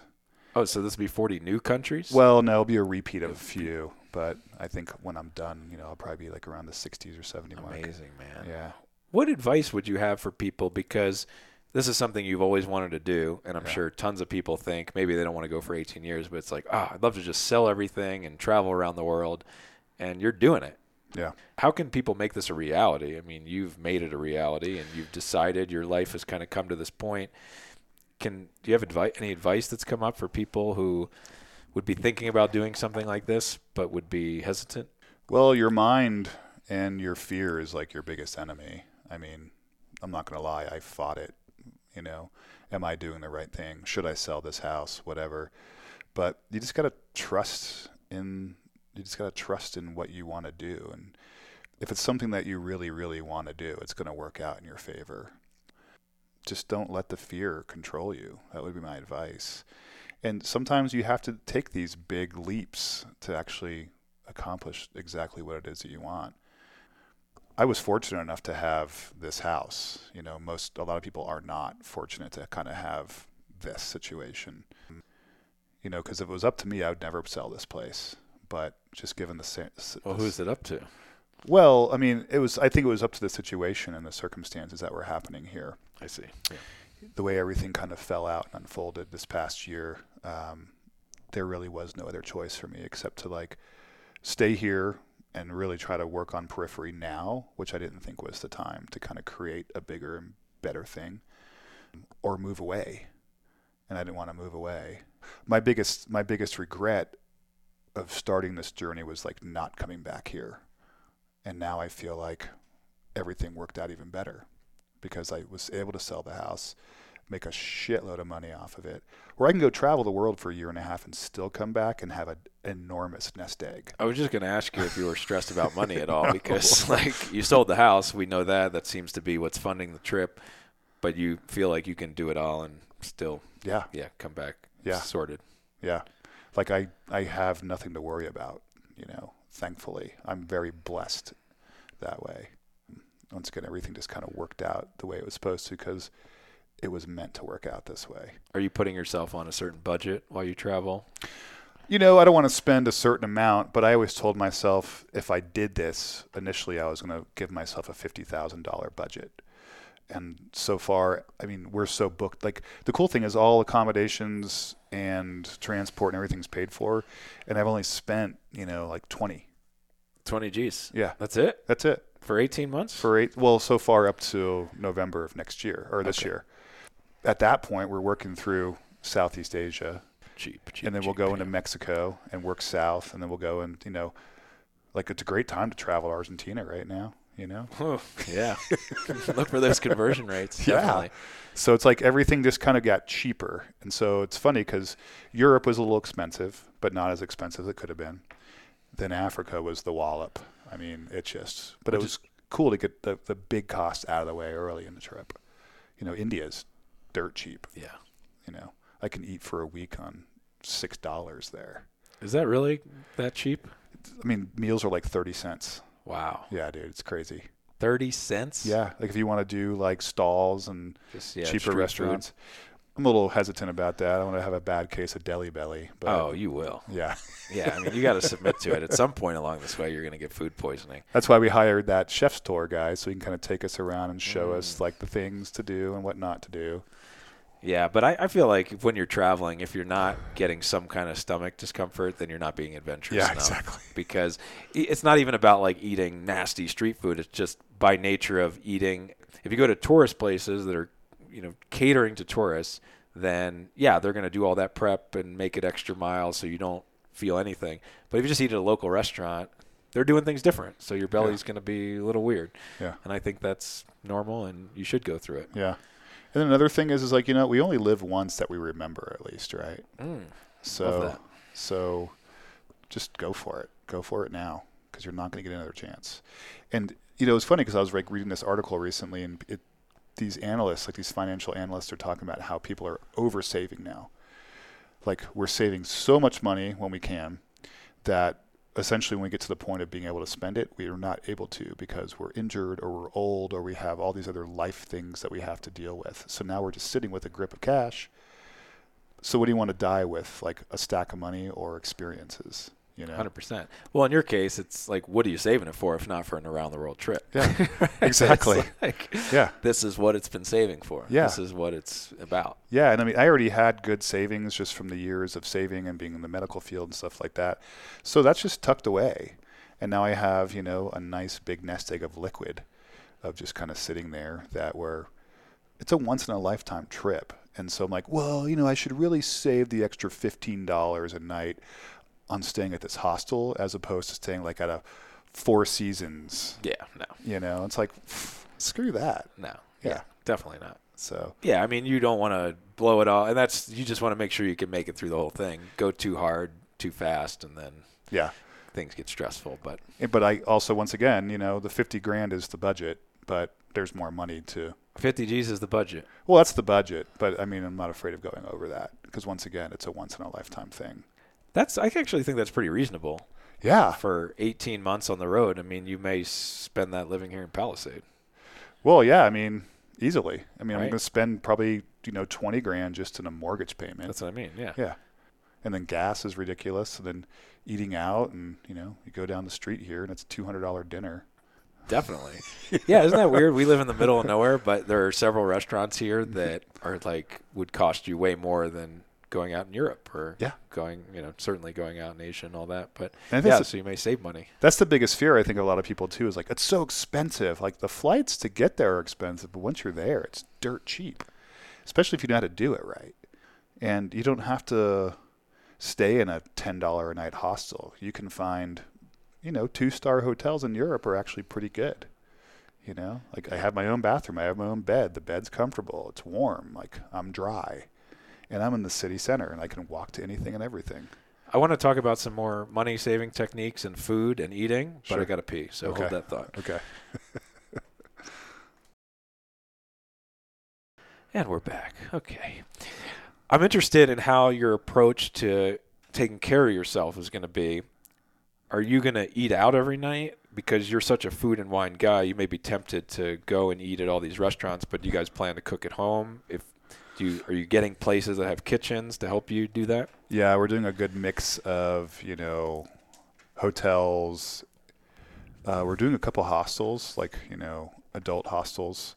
I think we have 2 times that we're actually staying like in a 4-bed mixed dorm just to kind of have that experience. Just to see what other nutty 20-year-olds are out there. Well, the one in Copenhagen's like really cool because I think it's only like 4 people to a room and it's mixed. And then like the beds that they show are like these little pods where basically like you're completely enclosed in this pod and just your head shows, and then you can close like the curtain. You can have sex inside and no one hears you. Whatever, but let me know. Yeah. But otherwise, yeah, we're doing a lot of Airbnbs just so we can have access to a kitchen. And that's one of the biggest things that we're talking about is like we have to have a certain amount of nights per stay that we go to a market and we just eat at home because we need some semblance of reality. And, you know, we're not, once again, the constant tourists. We're like part of like this community for the limited time that we're there. So it's like even if it's going buying like a loaf of bread and some meat, some pasta, whatever, and staying at home and sitting on the balcony or watching local television, that's what we have to do. And We have to. You got to.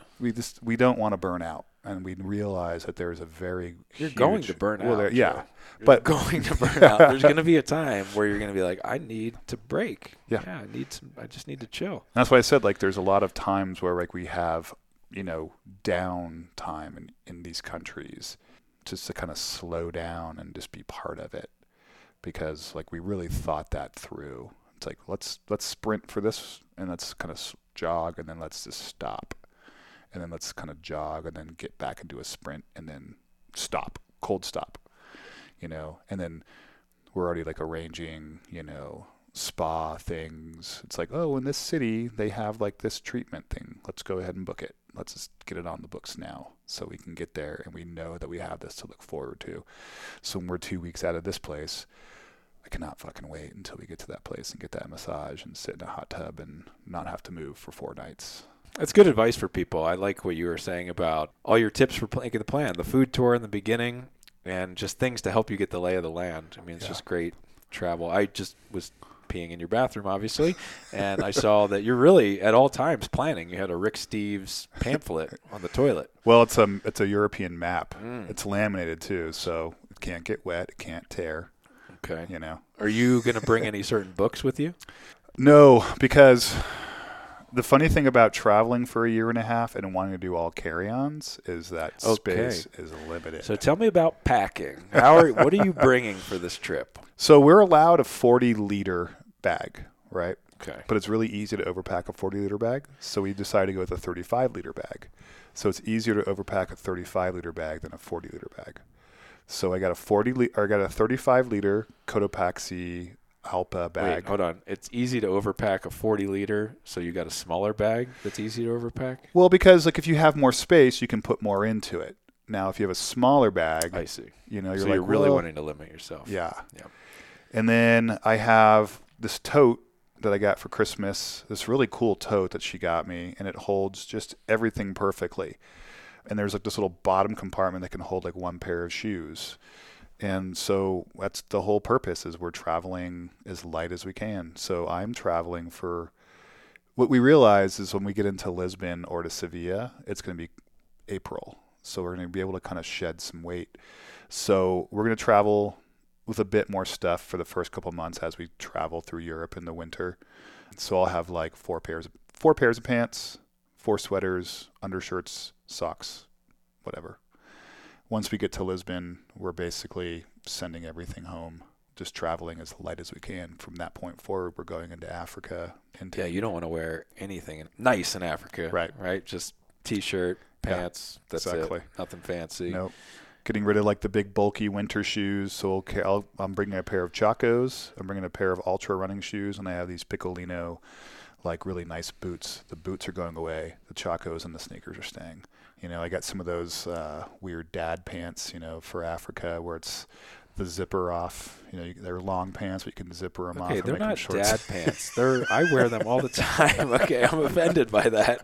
That's like a main staple of my outfit. That's efficient and utility, okay? Exactly. Yeah. But we'll have that, and then, you know, some sun shirts, you know, like the quick wicking things.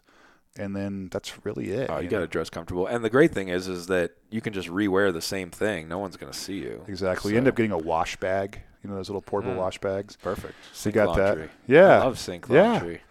We each have our own clothes line, and then it was really cool. We were gifted those water-to-go bottles.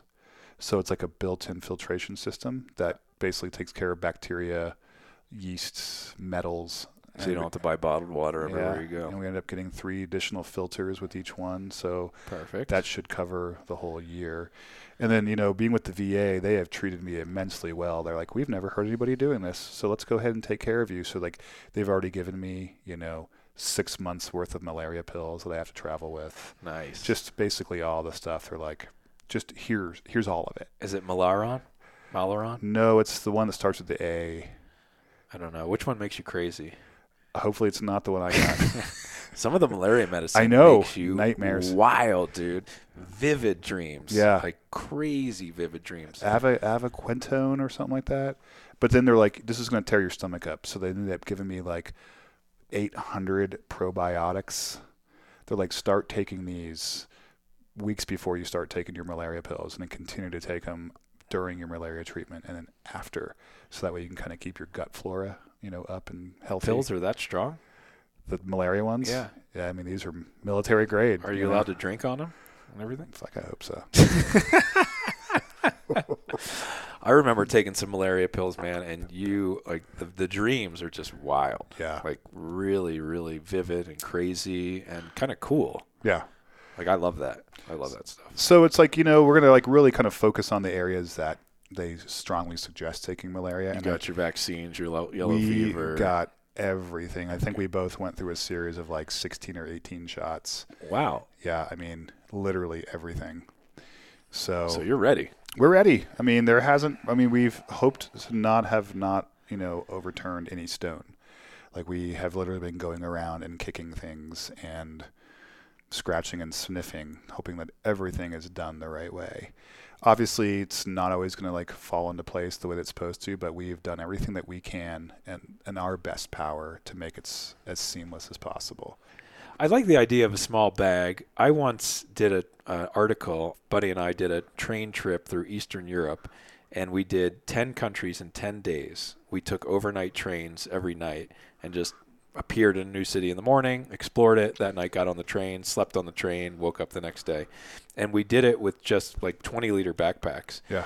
And I remember it being one of the most frustrating times because it was great that I was so mobile, but trying to stuff all your shit that you inevitably accumulate. And when clothes get dirty, as you know, they get bigger. It's not as easy. You fold it all perfectly right when you leave, but then as your trip develops, things get wet, dirty, it just gets all bulky. And I remember being so frustrated trying to stuff things into this pack, just get that zipper shut. And then I think one time my zipper broke and packing cubes. So I have a little anxiety of remembering that with you telling me you're doing a small pack. But if you bring the big one, to your point, then you fill it and you're lugging it around to the train station and everywhere you go, because you're going to be moving a lot.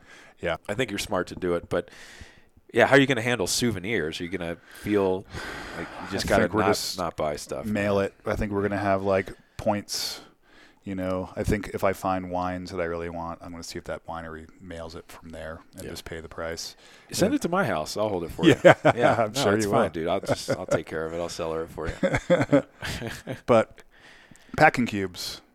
And then Thule, they make these double compartment packing cubes now where it's you can expand them and you can put all your stuff in one side, and on the other side it's empty. So if you have dirty clothes, you can put it on the other side. And I was like, it's a good idea. And what I've noticed now is that I'm just filling both sides right now. And so I ended up buying some cheap waterproof bags, and I think that will just be one of my laundry bags as we carry. But most places that we're staying have laundry abilities. It's just do laundry once a week. Yeah, this hostel or this Airbnb or this hotel, they have laundry and on site, and so it's let's go spend a couple days or a couple hours just chilling out. That'll slow you down too. Exactly. Yeah, doing laundry. Let's go sit by the pool and read. Let's go turn the laundry over. We don't need to be going 100 miles an hour all the time. And you know what's hard for people to believe here in America, but there's stores in India too. Yeah. The people there, they can buy shoes too if they need it. Yeah. So you don't need to bring everything. Yeah. So it's like that's what, I'm bringing those pants, a couple of sun shirts, some other shorts just to kind of have. And like I said, I think half of my weight is going to be sent back once we get into Portugal or Spain. I'm surprised you're not bringing, like I have The Sun Also Rises by Hemingway. Mm-hmm. If I was going on this big trip, I would definitely bring that book. Like I have a Audible, couple baby. books I think in mind. So you're going to do that. That's a good idea. You're going to listen. Okay. And so you don't look as sexy when you listen as when you read. Just keep that in mind. Yeah, well, I also get There's car no sick. Instagram like hot guys listening to books, okay? The hot guys reading is the Instagram, okay? I get car sick, so I think if I'm like going down these back roads in Africa trying to read this book, it's going to like last for 10 minutes and I'm like done. Good point. You would have no chance. Yeah. So you'll basically be off the grid in Africa for 2 months. Like you're not going to have – are you going to try and get cell service? Like how are you going to work your cell phone?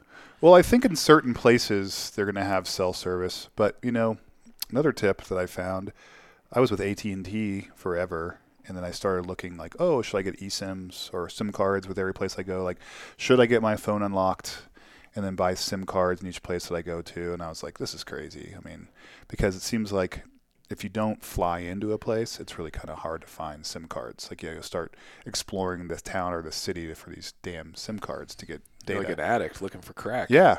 And so I was reading like Reddit. I love Reddit because there's so much good advice. Yeah. I agree. And then bad advice too, but yeah. And this one guy was like, my life changed when I subscribed to T-Mobile. And I was like, what? So I went into T-Mobile one day, and they have an unlimited international data plan. I spend $75 a month, and I have unlimited data and texting overseas in 217 countries. Oh, that's really good. The only thing that costs you is if you make a voice call is 25 cents a minute. And I was like, hello, WhatsApp. Yeah. So exactly. Yeah. Oh, that's awesome, man. That's a super good deal. Because Verizon, I think, is $10 a day if you just do the. Yeah, so I asked AT&T about that. It's $10 a day, but you can only use it up to like say 90 days. After 90 days, they realize that you're out of the country, and they suspend your service. Like you can't have unlimited $10 a day, international service. It's like for 3 months and then you're done. So I'm like, what's the point of that? I'm going to be on the road for a year and a half. And then the really cool thing about T-Mobile is like, oh, you're a veteran. And I was like, yeah. They're like, let's take a bit more money off of that. Oh, heck yeah. So they're like, yeah, it's good, unlimited time, but it's up to 5G, right? Well, it's 5 gigs of unlimited. And after that, it goes down to like 256 kmbs or whatever, which is still perfect for texting and maps and stuff like that. Yeah, I mean, and when you're at your accommodation, you use the Wi-Fi. Exactly. And honestly, you shouldn't use your phone that much anyway. Right. You don't want to be in your Africa overland vehicle scrolling ESPN. Oh, I'm turning my phone off. Yeah. That's the cool thing about travel also is like I literally, it's the phones have become such a great thing. Like they're so convenient now. But like when I first started traveling, like literally it was guidebooks and maps. And asking people for recommendations. Exactly. And fights with your significant other because it's like, no, it's this street. No, I swear to God, it's this street. How do you even pronounce that? It's pronounced like this. No, it's pronounced like that. So. Yeah, I agree. I don't want to get on a soapbox now. I'm too tired. But I talk about this a lot with other travel writers. Phones have just totally taken, like, people always ask, like, oh, like when you travel, like how do you meet people and how do you like find the good stuff? And just doing some fact finding, talking to them, they can't find it because they look for everything on the phone. Yeah. They map out the directions on their phone. They look just like for the top 10 lists, and that's where they go. And that's not how you get involved locally. You get involved locally by talking to the people at the front desk and not asking like, oh, where do the tourists go? It's like, where do you go with your friends? Yeah. And then walking the street and getting lost and walking into some random store and being like, yeah, I was going to go for a beer at this place someone told me about, but is there anywhere else around here that you recommend? And then they're like, oh, yeah, like that place you were going is pretty good, but actually if you go one block further, and now all of a sudden you're in this, series of recommendations and people take pity on you versus your phone. You don't need to talk to anybody. Yeah, my advice in traveling is just turn your damn phone off. I agree. That's how you travel. Turn it off. Yeah, leave it back at the hotel room or just put it in your bag. Forget that you have it. Or just do Wi-Fi only. Yeah. Once you leave the hotel, you can try and memorize your directions, and then if you can't figure it out, just walk in and don't be afraid to get lost. Don't be afraid to. Yeah, because usually when you get lost, it's like you're probably like 2 blocks from your place. That's how it always happens. You're like, holy shit, where am I? And then somebody's like, just take that left and then that right, and you're there, and you're like, oh my God. Yeah. And you have the benefit. Most people, I get the anxiety of being on a week or 2 long trip, and you want to see the best stuff because it's like, I have limited time. So, yeah, like, great, Will, you travel all the time. So you can afford to get that recommendation and then end up at a shithole and be like, wow, that was horrible. Yeah. Right? Because you're going to be there for a while. You're going to go on the next trip. For me, like, I got 1 week of vacation. Like, I don't want that risk. I want to just go somewhere good. So I get that. For you, you got all the time in the world, man. Yeah. You can visit shithole after shithole. Like, you can just follow recommendations, and that's going to be cool because, yeah, you'll probably have a few nights where you're like, yeah, it was kind of a bust.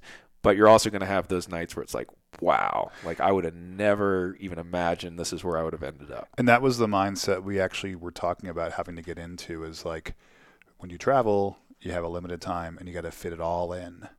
And so once again, like, you're making your lists and you're checking them twice, right? And like, we got to get to this place between this time and this time. We got to do this on this day. And now it's just like, if I don't see it, I don't see it because I'm going to see so many other things. You know, in each city, there are things that I want to see and do. You know, like Lisbon, I love fado and I love good seafood. Fado is awesome. Right? Yeah. So I want to like make sure we get to a place. Sloan loves fado. We want to make sure that she sees it. You know, that'll be easy. Yeah, it's everywhere. Yeah, exactly. And then same with flamenco. You know, she loves Spanish guitar, and I've seen some of the most, you know, memorable moments in my life of being like hypnotized or seeing like these true, authentic flamenco shows. You know, where there's like 15, 20 people in an audience. It's not like this big touristy thing, and you just kind of happen upon those situations. It's not like this organized tour one. Like the first time I ever went to a flamenco show, I was in Sevilla, and I walked in, and you know, it just seemed kind of like done up. And I looked over, and there were like these people like reading a Rick Steves book, and they could hear like my partner and I at the time like talking, and they're like, "Oh, hi," and I was just like, "Let's move." Like, I don't want to talk to you. Like, I'm here to like not see. Are you gonna avoid all Americans? No, I mean, obviously you can't.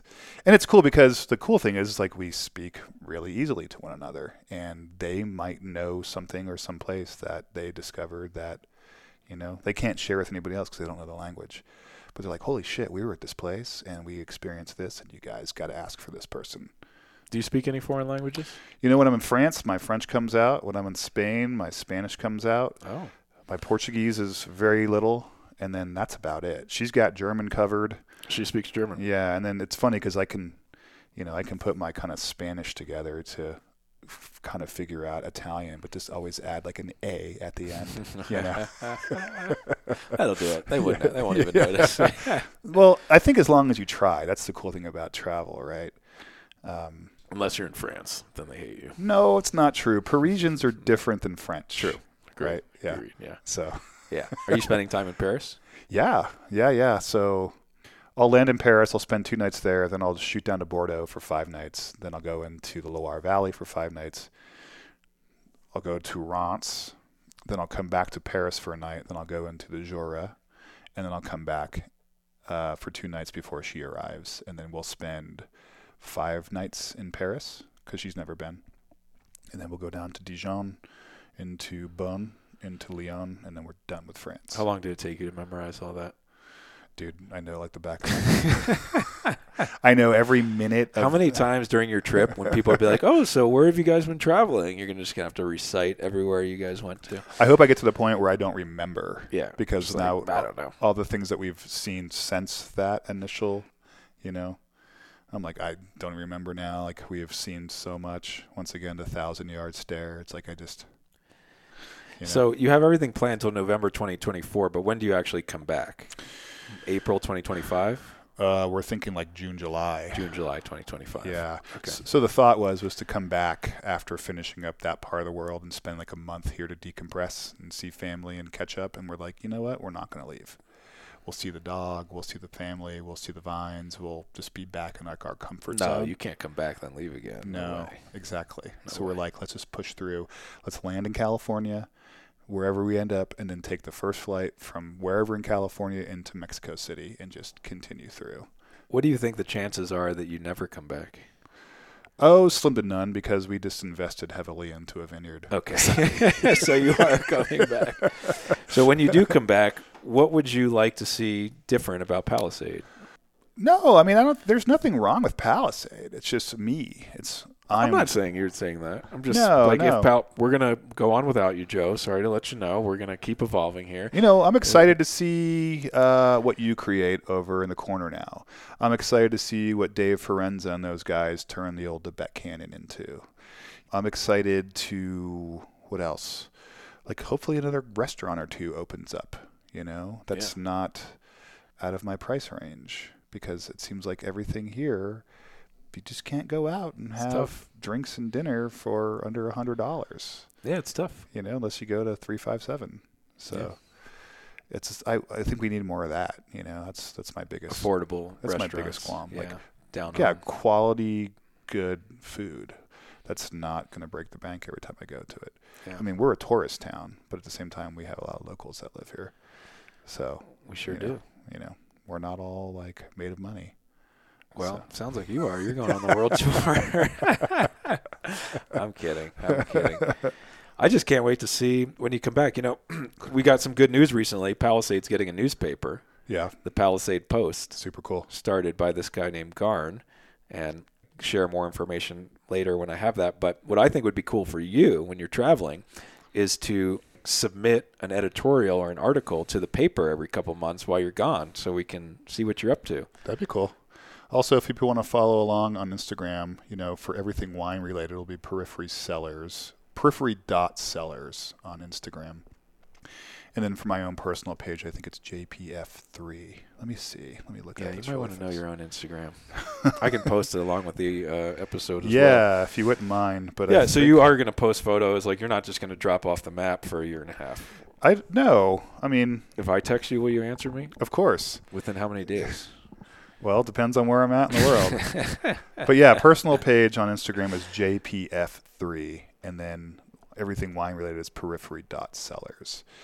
I made an announcement on the Periphery Instagram thing about traveling, and then, it should be really interesting to kind of see how things progress, and you guys will know if I'm still alive, if my Instagram page is still running. Yeah. Well, I just think we're going to be interested to see, obviously, your experiences, and we'll learn a lot from you and following you, but I just love to see how travel changes people, and people get changed by a week or a 2-week trip. They get infected by it.